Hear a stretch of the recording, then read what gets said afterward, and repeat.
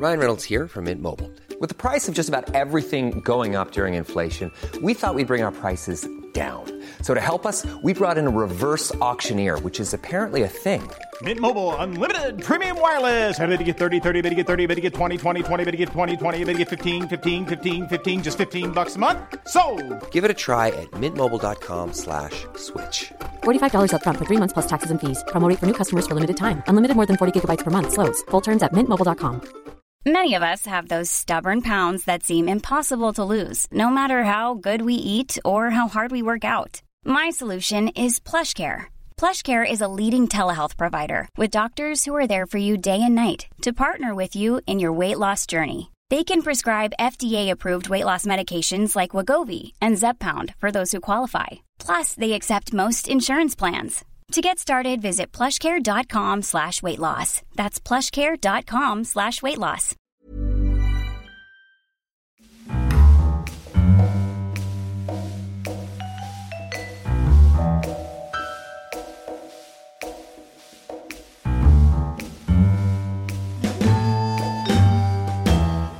Hello and welcome to the Curzon Film Podcast.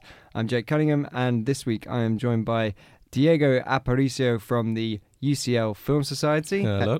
Hello, Diego. And our regular contributor, Rena Musumeci. Good morning. Our very own fantastic woman, to talk about Sebastián Lelio's A Fantastic Woman, which this is... has to stop. Sorry.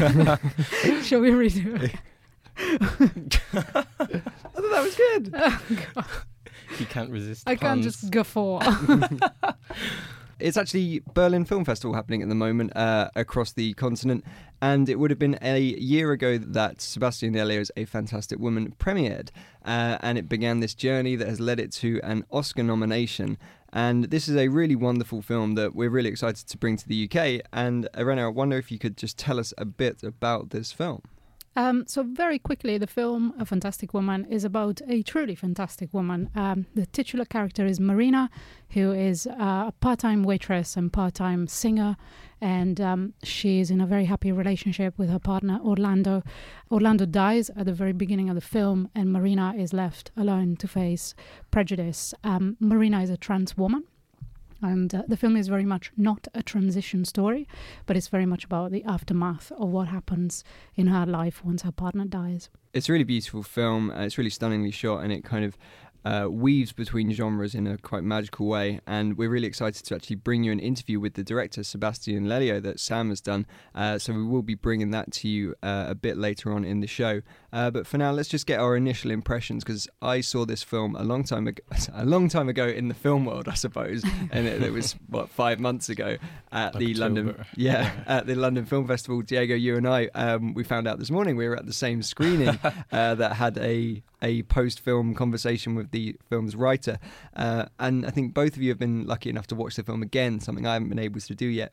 And I wonder if you could both just tell us about how you initially reacted to this film, what your first thoughts were. Yeah, so I think the first time I went in to see the film, I didn't really know what to expect. I hadn't seen Lelio's previous work, so I was, not sure what the feeling would be like. I just knew that it was about a transgender woman. And it's interesting because the vibe the film kind of gives off isn't really about, this woman being transgender, but it's about her dealing with grief and her loss. Her lover dies at the very beginning, as Irene said. And I think the second time I was more able to sort of focus on the visuals more. I took in the music a lot more the second time. Yeah. I often find that your second viewing is like your craft viewing, that you're able to view it as a piece of filmmaking, and the first time you're viewing it as a piece of storytelling. Yeah, absolutely. And I think, was it Hitchcock who said the first time you really watch a film is actually the second time you watch a film? Maybe I've been misinformed. There's something about being able to kind of relax with it and knowing that you know where the journey is going to go, and you're free to appreciate it a lot more. I suppose I tend to watch films in a slightly different way because I have a lot of films under my belt by now. So to me, it's that complete package that always hits me the first time around. And sometimes I miss kind of plot details and I really get absorbed into the mise-en-scène in particular. I'm very susceptible too. And in this film, there's just such a wonderful... There are so many echoes of so many different filmmakers that I absolutely adore. And so it was this that kind of impressed me the first time around. The second time around, it was the construction of all the different parts that really amazed me, because it's a film that really takes you on this emotional journey, much as every trailer in the world would like to surmise that every film does. But with this one, you're really with this character for such a long time. Over the 90 minutes of the film, which is a very kind of economical time to tell a story, she truly goes places. And I found that absolutely extraordinary. I watched her acting a lot more in the second viewing. Absolutely. And I thought it was just such a fantastic performance. There is so much happening in her face and the way she uses her eyes and her voice throughout the film is truly, one of the greats. I think it's a great shame that Daniela Vega wasn't nominated for this performance because it's really impressive. And sometimes we've had in the past actors being nominated for playing transgender characters who are really very much doing that kind of put on big acting kind of thing. And here you have someone who is possibly living through some of the emotional turmoil that this character experiences, although it's very much not her story. She's been very clear about this in her interviews. But it is very personal in many ways, isn't it? Yeah, and the journey of how she came to be involved in the film is really interesting as well. Yeah, this came up at the writers' Q&A that we both went to, and you've written a fantastic piece for the UCL film blog, and I wonder, Diego, you could tell us about that context of how this film came to be and Daniela Vega's involvement in it. Yeah, absolutely. So I was surprised to hear both from the screenwriter and later the director that actually the film wasn't going to be about a transgender woman at all. So they started playing with this idea about a woman losing her partner.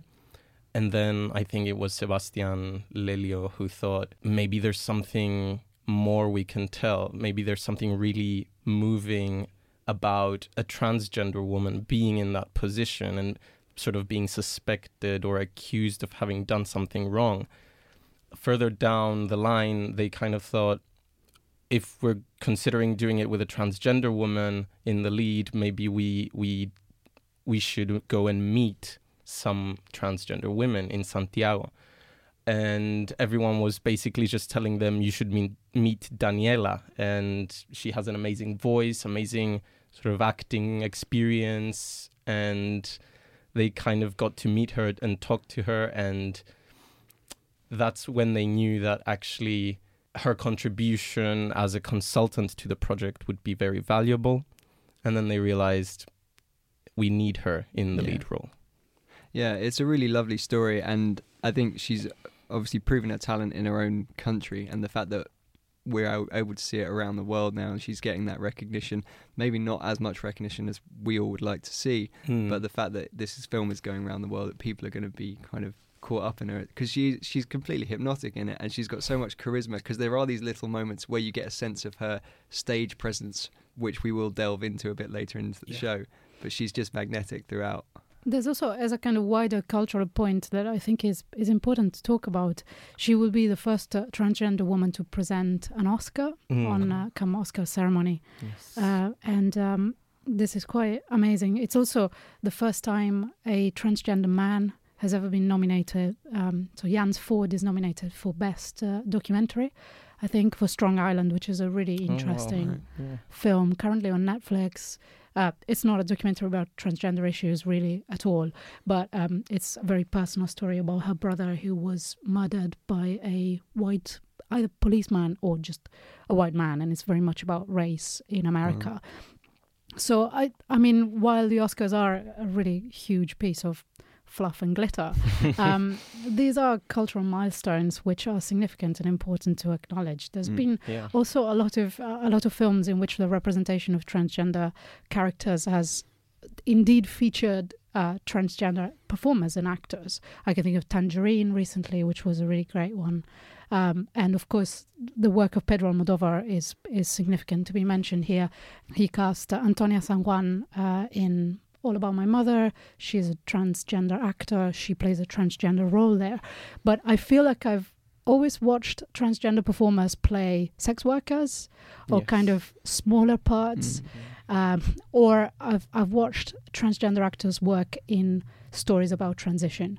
And to me, this film really tries to do something else and kind of removes a lot of those barriers and kind of really works to not just normalize things, but to show what a depth and richness of stories there are out there. So we will pass over now to Sebastián Lelio, the director of the film, who recently sat down with our regular host, Sam Howlett, to talk about the film in a bit more detail. Delighted to welcome Sebastián Lelio to the Curzon podcast. Hello. Hi.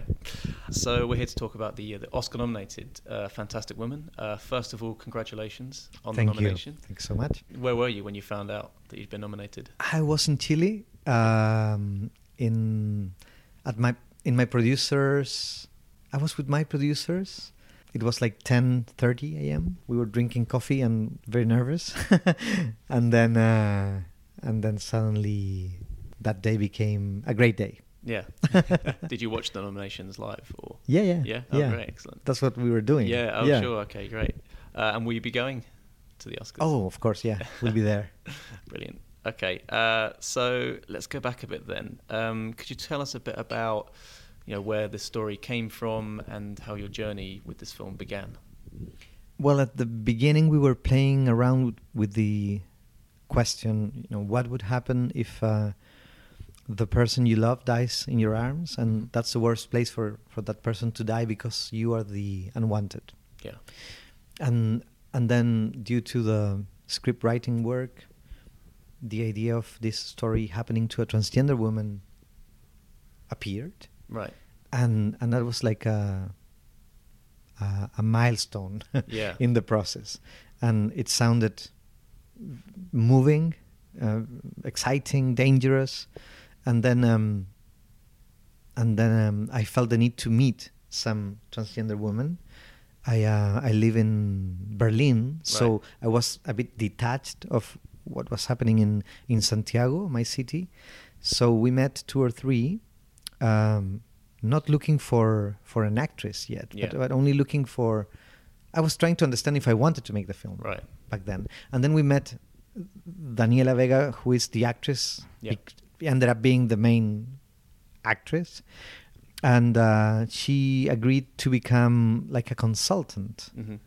And so she was like a friend of the project during a year. Right. And she was sharing with us what being a transgender woman in Chile meant. And then I realized that I wanted to make the film, that I was not going to make it without a transgender actress, and later on that I wanted her to be Marina, to be the main character. Okay. So that's how it happened. Yeah. It was very, very organic. Yeah. Have you ever had a script change that dramatically before, like completely? Yes, but in a different way. I think in this case, it was more dramatic because after Daniela accepted to play the main role, I knew that she was going to bring something that was going to add a dimension to the film that was going to make it very unique. Yeah. Because the film plays with different genres and tonalities. Yeah. And it's like fiction. Right. It's not biographical. It's not necessarily realism. It's kind of like something different than that, and it's a thriller that starts like a romantic film that becomes then a ghost story that is a funeral film, and then it's a character study, and has moments of fantasy. Yeah. So I think that somehow comes from my relationship with Daniela. Because I was trying to make a film that was as complex as its main subject of study. Yeah.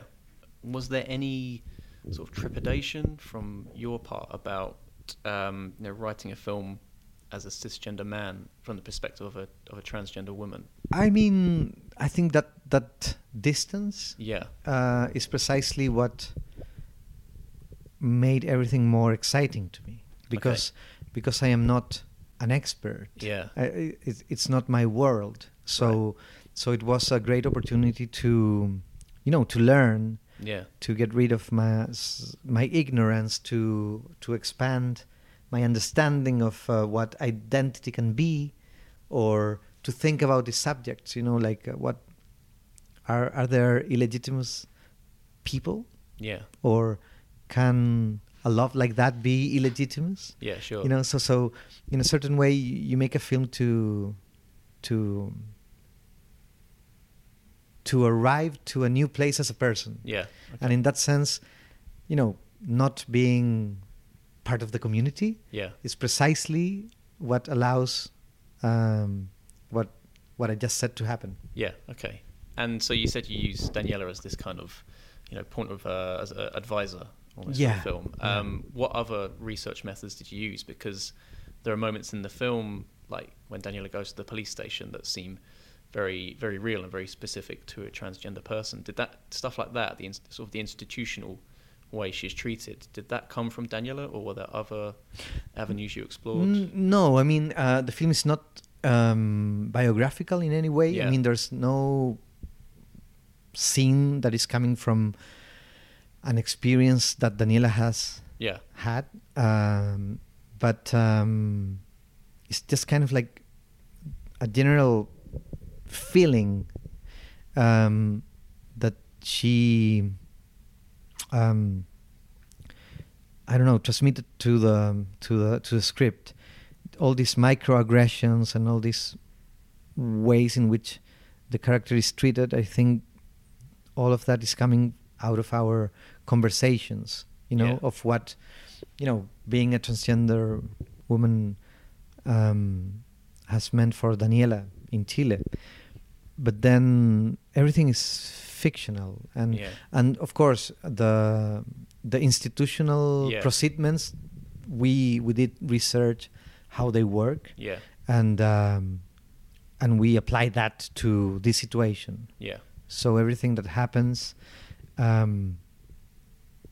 could happen. Like that. Okay. So it's been nearly a year since you played at Berlin. So it's been a lot of time for loads of people to see the film. Can you tell us a bit about the reaction from the transgender community that you've had from the film? Well, I have the impression that that they have valued immensely the fact that the main character is interpreted by a transgender actress. I think that changed the whole game, so to say. And I cannot speak for them, but that's my feeling after showing it in so many countries and to so many people. We have felt a lot of gratefulness and appreciation, and not only, and that's the beauty of it, not only coming from the LGBT community, but from different kinds of spectators. Okay. So it's been a nice journey. Yeah.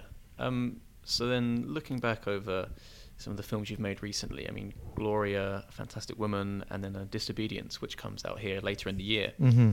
I mean, they're all films focused on female protagonists in situations that we don't always see on screen. I mean, some people can see this as a kind of sort of unofficial trilogy for you. I mean, whether consciously or unconsciously. Unconsciously. Yeah. Completely unconsciously. Could you talk a bit about then why it is these kinds of characters that you focus on and what interests you about them? Well, the thing is that it's funny because you connect the dots only when you look backwards. Yeah. And honestly, I have been blindly following my intuitions. And what moves me, and there has been something about each of these stories that has been really, really touching to me, like exciting and touching.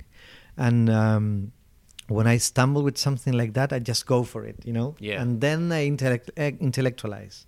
But first of all, it's like, I don't know, it's like those people that are looking for water with wooden sticks. Yeah. And they're like, sometimes they stop and they say, here, Yeah. you have to dig here because there's something here. It's kind of like the same feeling. Like with Gloria, you know, the story about an older woman that claims her right to keep being alive, with a fantastic woman, dedicating a film to a character that should not deserve one, so to say. Yeah. And then in Disobedience as well, you know, serving these two women that are somehow in their own way on the fringes of society. In the three cases, the driven force has been very similar. It's pure excitement and a touching, moving element. Yeah. I don't know. It's hard for me to intellectualize it. I mean, I can do it, but I feel like I'm putting words into something that is more of an intuition. Yeah. Okay. Mm. I know from speaking to other people that have seen Fantastic Woman, one of the scenes that seems to me to be the most talked about is the dance sequence. Oh yeah. And you mentioned earlier actually to me that the film kind of goes across different genres, and that's very much this kind of, you know, was a musical, like a music video. Yeah. Can you talk about where that idea came from and the process of filming that, because it's so different from the rest of the film? Yeah. Well, at some point, you know, this idea of doing a transgenre film about a transgender character appeared, and that was a super important moment in the process, because it was like, so this device, which is the film, can contain so many tonalities and so many it can flirt with different traditions, you know. So again, identity in flux, you know. Sure, yeah. And I don't know, I remember feeling that the nightclub sequence needed something more, and then I connected that to Babsy Berkeley's films, and I was like, maybe we could, you know, really gamble everything and see if we can suddenly be inside her head, and present, so to say, the best version of the character, even though it's not really happening. Sure, yeah. You know, so it was great fun to do it, and I'm very surprised to witness how much people like that sequence. Yeah, sure. It's incredible. So after Disobedience, then your next project is this right? A US remake of Gloria? Yeah. And I did that already. You've done it already? Yeah. Okay. I shot it. Yeah, I was curious about whether this was it came from you. Is your idea to remake Gloria, or were you approached by someone else? It's a combination. Okay. It's a combination. Because you know, you're not the first director to remake your own film. Of course, it's happening. Hitchcock did it, and I know. Haneke's done it. But I've always wondered if there's a feeling of you know, either I can do better. There's that feeling of I've done this, but I know I can make it better. Or is there more something like, if this is going to be remade, I want to make sure I'm the one to do it? Yeah. Was it either of those things? No, it was more, a great admiration for Julianne Moore, first of all, and then the feeling of there might be a way to find a new vehicle for whatever is universal in this story. And then the luxury of having the opportunity to revisit your own materials and give them a new life. Yeah. You know? Okay. So I take it like a Goldberg variation. Excellent. Sebastián Lelio, thank you so much. Thank you. Hey, I'm Ryan Reynolds. Recently, I asked Mint Mobile's legal team if big wireless companies are allowed to raise prices due to inflation. They said yes. And then when I asked if raising prices technically violates those onerous 2-year contracts, they said, "What the f*** are you talking about, you insane Hollywood ass f- So to recap, we're cutting the price of Mint Unlimited from $30 a month to just $15 a month. Give it a try at mintmobile.com/switch. $45 up front for 3 months plus taxes and fees. Promo rate for new customers for limited time. Unlimited more than 40 gigabytes per month. Slows full terms at mintmobile.com. Burrow is a furniture company known for timeless design and thoughtful construction and free shipping, and that extends to their outdoor collection. Their outdoor furniture is built to withstand the elements, featuring rust-proof stainless steel hardware, weather-ready teak, and quick-dry foam cushions. For Memorial Day, get 15% off your Burrow purchase at burrow.com/ACAST and up to 25% off outdoor. That's up to 25% off outdoor furniture at burrow.com/ACAST. And we're back. So thanks to Sebastián for joining us on the show there. We left the conversation briefly talking a bit about Oscars and that kind of thing. Irene, you said that this can be a bit of fluff and glitter. A film like this is the kind of film that we love to see nominated, and really I want to see win because it's giving it the chance to find an audience. Absolutely. And that's what these awards should be. Yeah. And maybe not like, maybe there are some other awards that might have happened fairly recently in Britain that are maybe awarding films that don't need publicity, and they should be awarding films that do. And this is the kind of platform that A Fantastic Woman could really gain from. I completely agree. Yeah. Having said that, it is up against some tough competition with Loveless and maybe The Square, although I do hear it is at the top of people's lists. So, fingers crossed. Yeah. I think even a nomination, though, is great, and it's already giving it the attention it deserves. Yeah. All right. So let's get a bit more stuck into the film now. And so it begins, we have maybe the opening 5 to 10 minutes is the only section of the film that we don't really see from her point of view. This is taken from Orlando. And I think that's going to, I know for me, because this was a festival screening, I didn't read too much into it, so that was a lovely little switch for me as to where I thought the film was going to be going. As you know, I'm obsessed with opening scenes in films. I always think that just the first thing that you're presented with is the most significant thing to set the tone, and here we're presented with the image of a waterfall. There's a lot of water and steam and kind of vapors, and you don't quite know where you are, and then the titles appear in this beautiful, sort of very subtle, kind of quite ethereal way. And the title says A Fantastic Woman. And the first thing we look at after that is the body of a man. Yes. So there's an interesting clash there. I wanted to talk about these waterfalls in quite some detail. Did you recognize where these waterfalls are or what they are? In the first few minutes of the film, they were a complete enigma to me, as is Marina for pretty much the entire film.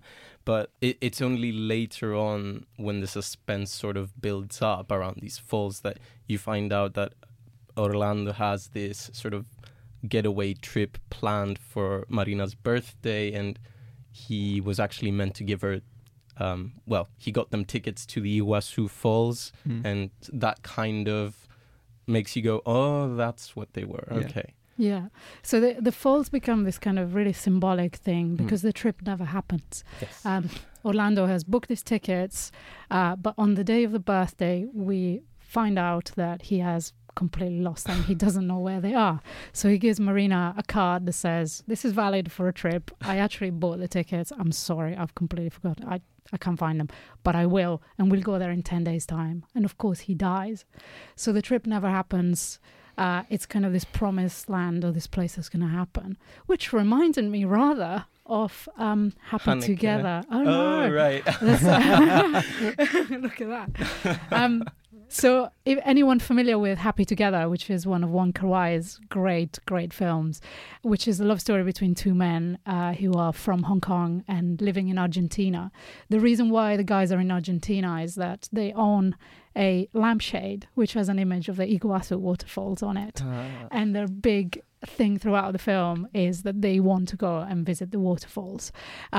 There is always in Wong Kar-wai films this idea that there are these magical places in the world where you can kind of take your sorrows or take your undisclosed love or take your desires, speak them out into nature or into a secret place, and they will be kept there and you'll be guarded and something will happen. Something extremely transformative will happen to you. You'll be liberated or it will come true. And in Happy Together, they keep trying to go to these waterfalls. The film opens with them driving there, they have this massive row and they end up not going. And of course, their relationship is incredibly complicated. It's very loving, but also abusive. It becomes very difficult. And this image of the waterfalls that they never get to continues to appear throughout the film. And by the end, there is some resolution in terms of where the main character ends up. So for me, just watching these waterfalls and then thinking, where are we? I was thinking it's obviously Latin America. Is it the same waterfalls? And so suddenly, for me, the film was really in conversation with Wong Kar-wai from the very beginning. But I'm fascinated to hear your Haneke reference. Right. I guess mine is a little bit less direct than that. I think what made me think of Haneke in the film was that scene in the car wash. Really claustrophobic scene where Marina is just alone and she sees Orlando's ghost. It's one of the many times she does. But that sort of scene was just screaming the Seventh Continent to me, because I'd only recently watched The Seventh Continent, and this is where the viewer becomes part of the experience, right? You fill in the story with your own gaps. You see things that other people might not. But the sort of connection is also to that beach, that Australian beach in the Seventh Continent, which is their promised land. So this family's promise for something better. So a getaway trip, if you like, from reality. And I don't that thing where you hear a word for the first time and then you suddenly start hearing it everywhere. Yeah, it's called the Bader-Meinhof effect. Yes. So I've been having that with kind of queer stories and bodies of water. And I don't know whether it's because we talked about this with Call Me By Your Name, and I recently watched Beach Rats as well. And interesting point. Yeah, there's a number of things that keep cropping up, and even like waterfalls in particular, going back to Call Me By Your Name, which is in fact a dam and not a waterfall. But I'm having that Bader-Meinhof effect, but with exactly this. It's a symbol of fluidity, isn't it? So I guess the film is very much about gender fluidity, but also, as you mentioned, genre fluidity. And I think that was one of the things that Lelio was very interested to explore after deciding that the lead character would be a transgender woman. So he deliberately tried to give the film a diverse range of feelings throughout. So you've got the romantic side of it, you've got a little bit of a thriller, a mystery, a character study, an MGM musical. Absolutely. But yeah, and also fantasy. And you don't expect to see all these things together necessarily, but it's just there, the light, the neon lights. It's such a, I don't know, to me it felt very Lynchian as I was watching it. And it all seems to be sort of part of a dream a lot of the time. Yeah, well, you spoke about there's a ghost, which we kind of dropped into this way, all the while we've been talking about this as a kind of social commentary realist film, and they say, and there's a ghost. Of course there is, but that's what the film does. It drops in these little magical realism moments, and it's weird because you kind of see these promo photos of the film that looks like a dance scene, and then you get dropped into the film and you're thinking, where is this going to happen? But it does. But yeah, they do, and these little moments are really, really wonderful. And you do have that ghost, and you've got Marina having to literally battle against the wind to an almost comic effect. Yeah. And she is a singer, and we see her at the start singing in a club. It's quite a low-key, smoky setting, and it's very cool and very jazzy. And then she'll just drop into these fantastic choreographed cheerleader. I mean, this is something that the Latin American culture really is a specialist in, in capturing the kind of thin line between social realism and magic realism, in the sense that I think Latin American storytellers have a real fluidity in terms of how they see moments of great expressionism and moments of great political commentary, which is absolutely, by the way, throughout this film present. There's a lot of stuff about the police and how the police treat transgender people, the rights of transgender people, but also just this kind of society which has become incredibly bourgeois in a very rapid period of time. Something that we were discussing about Loveless, for example. Chile as a country has this very, very troubled history, lived under incredibly strict dictatorship under Pinochet for a long time. And the after effects of a very militarized, very macho culture are still very present. And so the men in this film, with the exception of Orlando, are really... And Gabo, I think, and his Gabo, brother. Yeah, although he's quite an interesting character. I think there's a whole series of characters in the film who mean well, and yet they're restricted by it. society's overall sort of... I think that's where the real struggle of the film happens. There's the policewoman who comes in and she means well as well. But she means well, but then carries out something that is incredibly invasive and almost like a sort of violation of Marina's body by forcing her to have an examination to check that there wasn't an act of violence perpetrated on her. And at that point, why doesn't she believe the woman that is in front of her? She's saying, we were in a consensual relationship, we were happy, and the guy just died. Something that happens very early on in the film is when Orlando feels unwell, he collapses and falls down the stairs. As a result, his body has bruises on it. And the police take this immediately as a sign of a struggle. They don't believe the person who was with him. They naturally assume that she is a sex worker, that she was paid to have sex with him, that there must have been some violent clash and she pushed him down the stairs. They also continually address her as male. So that's these kind of microaggressions that keep happening throughout the film are very much present and very much in the kind of social commentary that's I think interwoven in it, coupled with these moments in which I think the wind scene really is a great expressionist moment of the kind of aggression and fight that she has to still carry on. You know, she's probably lived through about 10 years of acceptance and a journey of fighting for her own identity. And that just continues to continue. It's not going to end. And that wind that kind of suddenly erupts makes it so visually present. Yes, absolutely. And it's kind of her idea of what's natural to her against, you know, what's conventionally seen as natural. So like the wind and these elements, if you like, of nature. There's this scene that I find very amusing.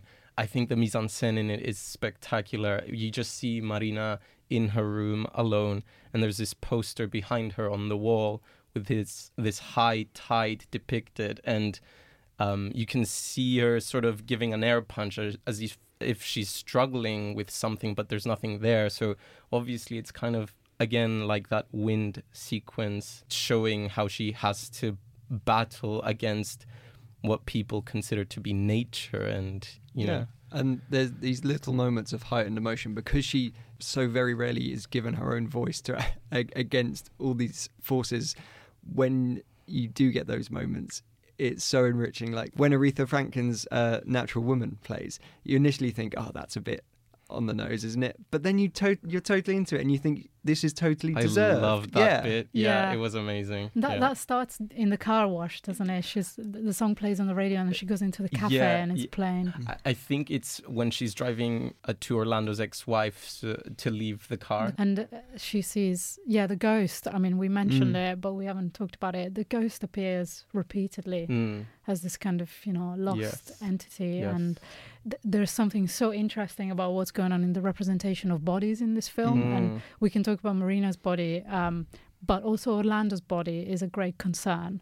He dies, his body's bruised, so there's this investigation, this mystery pending, only seen as a mystery from the point of view of the authorities, because we've seen what happened.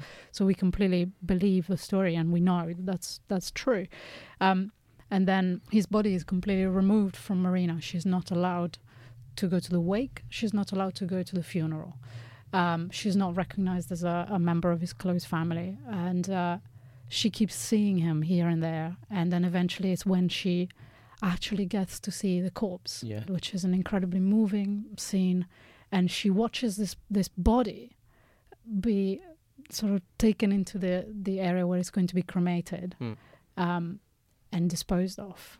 And it sort of made me think about how much the transition story is so much about the body and how, our bodies reflect who we are inside, and yet in the end the body is just this kind of container that gets disposed of, and what happens to the soul is the real question. So I found that a really beautiful moment, because I think she gets so much strength from actually seeing the conclusion of her lover's body's life, and she knows that she can take the rest of him with her. She doesn't have to continue to fight for this. So that was incredible. It's always interesting that Orlando seems to appear at these key moments in the film. So as you said, he's kind of the one, his ghost rather, is the one who leads Marina to his body. But also it's when Orlando appears at this moment when Marina is in the car that she sort of takes off her glasses, where we see Orlando's reflection beautifully. And she sort of notices there's a key inside Orlando's car, and that key sort of becomes a driving force, if you like, for the rest of the film. And it's, as Lelio describes it, it's a MacGuffin. So it's this thing that gives the character a purpose throughout the film, but you don't really know where it's going to go and what it's going to lead to until much later. Where it leads us is an empty locker. Yeah, so I think in a sauna. I think once I saw that sequence in the Finlandia sauna, I was just, that's when I knew I loved that film. It was the moment I fell in love with it. Like, you see this series of coincidences giving her clues as to what the key might unlock. And there's this man at the restaurant where she works that has a key just like hers, and she realizes, oh, it's the sauna. And, you know, you have this moment as the viewer where you're thinking, oh my God, she's going to find the tickets. But do I want that to happen? Is that, you know, the ending that this film deserves? Well, you mentioned Hitchcock as an influence on that. Like this sequence of finding the keys and trying to unlock it and figuring out the mystery. It reads so much like that. Absolutely, yes. It's sort of interesting how once she's in the sauna, there's this, again, this sort of climate of, oh, you know, is she, like, where do we see her? Is she supposed to be in the women's section? Is she supposed to be in the man's section? And we see her sort of transitioning from one to the other so that she can get to, you know, the gents and sort of have access to Orlando's locker. And that's a really interesting sequence for me. Like, the light just gives it this magical feeling of, you know, this is straight out of a dream. And then she opens the locker, and it's really interesting because there's no reflection for her to see there, as opposed to many other instances in the film. But it's that moment that's really defining for her. She sort of stares at this void, this empty locker, this black rectangle on the screen for us, which Lelio actually says is his personal homage to Kubrick and The Space Odyssey. So it's like the monolith to him, which again sort of just, you know, drives the character forward. Like it's pulling them in. Yeah. It's very Mulholland Drive at moments as well. Absolutely. In Mulholland Drive, when they open the locker and the viewer is sucked into this void. Yeah. Yes. And somehow then you're back at some other point in the story. Yeah, I also love that scene. I thought it was in direct contrast with the scene in which she receives this totally invasive and horrifying physical inspection, where she is not made to be in control of her body, and she's asked a lot of questions. And throughout the film there are all these questions that come in. Did you have the operation? Did you do this? Did you do that? And did you have sex? And how did it work, your relationship? And these questions are the most offensive thing that you can possibly think of, because they just reduce a person entirely to their body. And her body just becomes a site for everyone else's anxiety. What are you? The ex-wife says, when I look at you, I don't know what I'm seeing. You are, to me, a chimera. A perversion. A perversion. But the word chimera is really interesting. A chimera is a mythological creature who is a hybrid monster made from parts of other different creatures. So the offense is extraordinary, but so is the anxiety of the character who is saying this. Whereas throughout the film, I think it's very, very clear to us who we're looking at. not what. We are looking at a person who has a very deep inner life, who has had probably a very intense journey to where she is. And we're completely with her. And I think that is the miracle of this film. So when we get to that point in the sauna where the situation could be as humiliating, she asks, is it separate? Meaning, is there a section for men and a section for women? And she's told yes. And it's at this point that she thinks, I can completely use this to my advantage. And I am the only person who can do this. And so there's just this kind of moment of owning herself and her body. And I think it's here that she really overcomes everything. And you think this woman can just tackle anything that comes her way. So it's very, very empowering, and I loved it. I was kind of whooping in my seat, and I was hoping that she would find the tickets, and then there's a film going. I thought, no, this is so much better, because then what we get after that is even better than a trip to the Iguazu Falls. She sort of, after that dream sequence, she jumps back into reality, you know, like there isn't any hope for her in the sense that she's not going to escape reality, so she might as well face it. And that's what she does. That's when she decides, I don't care if they say I'm not allowed to the funeral, I'm going, it's my right, and Orlando was the person I loved. So she goes there, and it's then that Orlando's ghost sort of guides her to his body. And just before that, actually, you see this scene, which I think is possibly the only Almodovar-like scene in the film, where she jumps on top of Orlando's ex-wife's car. And it's just a really funny but also very, just strong scene. She's basically standing her ground, and she stands on top of the car as if she's rising above both the man and the woman in that car, and she's just who she is. She wants her dog back. Yes. Absolutely. I want to talk about the final scene, the singing, which is a theme throughout the film. She's a singer. She performs a number of times. And we also see her going to a singing teacher who is clearly someone who's been around for a long time. Very Another caring, interesting person. very interesting person. He's actually very compassionate, I think, and very loving. And he says to her, you're here to be a singer. You're here to get singing lessons. I'm not here to be your dad or your psychologist. And she kind of puts these words in his mouth as though she's heard it before. And I'm sure that she's, as anybody who uses kind of art to, in an almost psychological way to help yourself through the difficulties of life. She's probably had these kind of pep talks from him before, and she's kind of making fun of him. But he's right. He just sees her as this singer. He says, come here, you're here to sing. I'll train you to sing.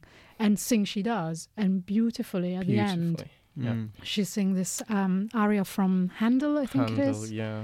Which is an aria written specifically for a castrato. So the castrato in opera is the role played by a man whose testicles have been removed at a young age in order to develop a much higher tone voice.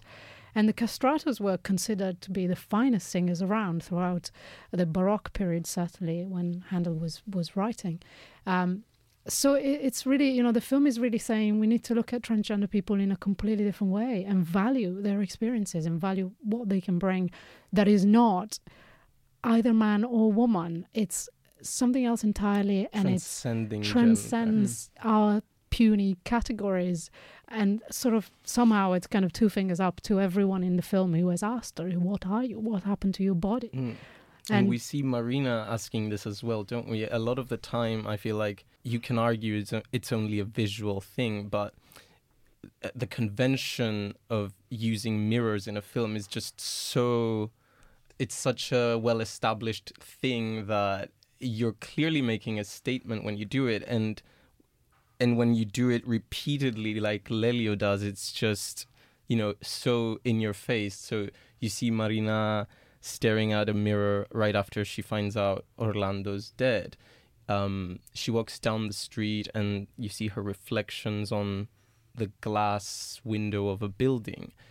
But I think the three sort of places I really loved the use of mirrors was, well, for one thing, when she's sort of at this beauty parlor and she's doing her nails and she goes, oh my God, look at my hands. Like, these are orangutan fingers or something. And the sort of staff member there tells her, don't say that. That's a lie. Don't talk about yourself that way. And then she walks out in the street and there are these workers carrying a mirror. And it's all wobbly and it's not sturdy at all. And you're thinking, why would that scene be there if, you know, the use of mirrors is not intentional? And you sort of see other people putting a mirror in front of her and saying, you know, what we sort of see in ourselves is a lot of the time what others make us see. And another instance of the use of mirrors that's in contrast to this is when she's completely alone and she's kind of just holding this small mirror right in front of her genitalia. And we don't know what's down there because we haven't been told anything explicitly even after the inspection scene. But she's alone, and that's a key moment for her. She's just looking down there. She sees her reflection. We don't know what's there, but it's only her that can define what she is, what her sexual identity is, what her identity overall is. She sees her face in the mirror. So it's an incredible shot. This is it. This beautiful. Is absolutely. You almost want to just pause it and stand up and applaud for this moment because it is such a simple but astonishing image, and you wonder, how have you never seen something like this before? Like these reflections are something that you highlight in the blog piece that you've written, so I encourage everyone to check that out for a bit more information on that. It will be on the Curzon blog soon as well, so in an expanded version. So you can read it there. I wanted to talk briefly about another reflection moment, which is just after we have the most sort of explicit attack on Marina, which is she gets abducted basically by Orlando's violent, awful, vile son and other members of the family, and they wrap her face with sellotape, and I found that just so incredibly awful. I was so worried about her throughout that scene because it can get to such horrible places, and they just completely deface her with this sellotape, transparent sellotape on her face, and then they leave her. I think that was one of the most shocking moments. Yeah, for me it really was, and it's. I mean, I'm sure any film goer watches things that are much more explicitly violent, much more, gory. But the aggression of this and the violation is so incredibly awful. And the intention they have. Makes me think of, as you said, about the wobbly mirror. Yes. Like highlighting this distorted reflection back to her. As you say, it's the transparent sellotape. So underneath it all, we can still see that it's her face. Yeah. And it's how these other people have chosen to distort it to reflect their view of her. But also very beautifully, she gets ditched in this alleyway, and there's a parked vehicle there, and she sort of stands beside it, and she's taking the sellotape off, and we see this reflection of, a disfigured Marina, and it's essentially the monster that these people see in her. And it's such a beautiful shot because, she probably questions herself at that point, am I this monster that others see in me? And do you know what that reminded me of very, very strongly was a moment in Mary Shelley's Frankenstein, in which the creature, who is this, human-generated person who has consciousness and has depth and has a richness and a desire for knowledge and a desire to develop feelings, but gets completely abandoned and is looked at by society as this creature composed of bodily parts that came from other creatures, so a chimera, as we've heard. And he looks at himself, there's a reflection on the water, and he sees his face and he understands why people run away from him. But then at that point, there is this kind of complete moment of consciousness of thinking, who am I? Yes. What do people see when they look at me? And how can I become what I am? Yeah. So it's really another moment in which this line between, how people see her and how eventually she will see herself and will continue to fight for herself and her identity is completely encapsulated by the visuals. And on that note, we are going to have to wrap up this conversation. Exactly. I dare say it's been fantastic. Thank you so much for being here, Diego, and thank you, Irena, for coming back to us again. Now, this is not the only film out this week, A Fantastic Woman. If you can't make it to the cinema, actually, you can watch it online or on demand with Curzon Home Cinema, where it is available. And from Monday, from the 5th, you can also catch Yorgos Lanthimos' Killing of a Sacred Deer and Sean Baker's The Florida Project, who we talked about, and he was the director of Tangerine, which I think is on the service as well. So do go and check those out from Monday. If you do have any thoughts on A Fantastic Woman, then do let us know by emailing podcast@curzon.com. And if you are new to the podcast, do go back and listen to our back catalogue. We've got loads of great episodes. We've got a recent Q&A with all the team from Call Me By Your Name, with Luca Guadagnino, and I got it. Yes. Hey. Amazing. Thank you. And Armie Hammer and Timothy Chalamet. That's a really great Q&A. It's hosted by Robbie Collin. So do go back and listen to that, as well as the recent episode with Greta Gerwig for Ladybird. And until next time, make sure you subscribe, leave us a review and comment on iTunes. And we'll see you next time. It's goodbye from me. It's goodbye from Diego. Goodbye. And it's goodbye. It's been a pleasure. It's been a pleasure having you. And it's goodbye from Irena. Goodbye.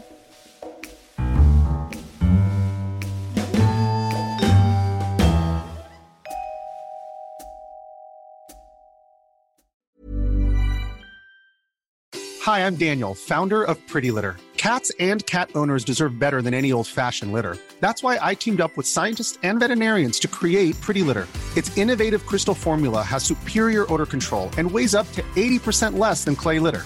Pretty Litter even monitors health by changing colors to help detect early signs of potential illness. It's the world's smartest kitty litter. Go to prettylitter.com and use code ACAST for 20% off your first order and a free cat toy. Terms and conditions apply. See site for details. Planning for your next trip? Elevate your travel style with Quince. Quince has all the jet-setting essentials you'll want for your next getaway, like European linen, premium luggage options, buttery soft Italian leather bags, and so much more. And is all priced at 50 to 80% less than similar brands. Plus, Quince only works with factories that use safe and ethical manufacturing practices.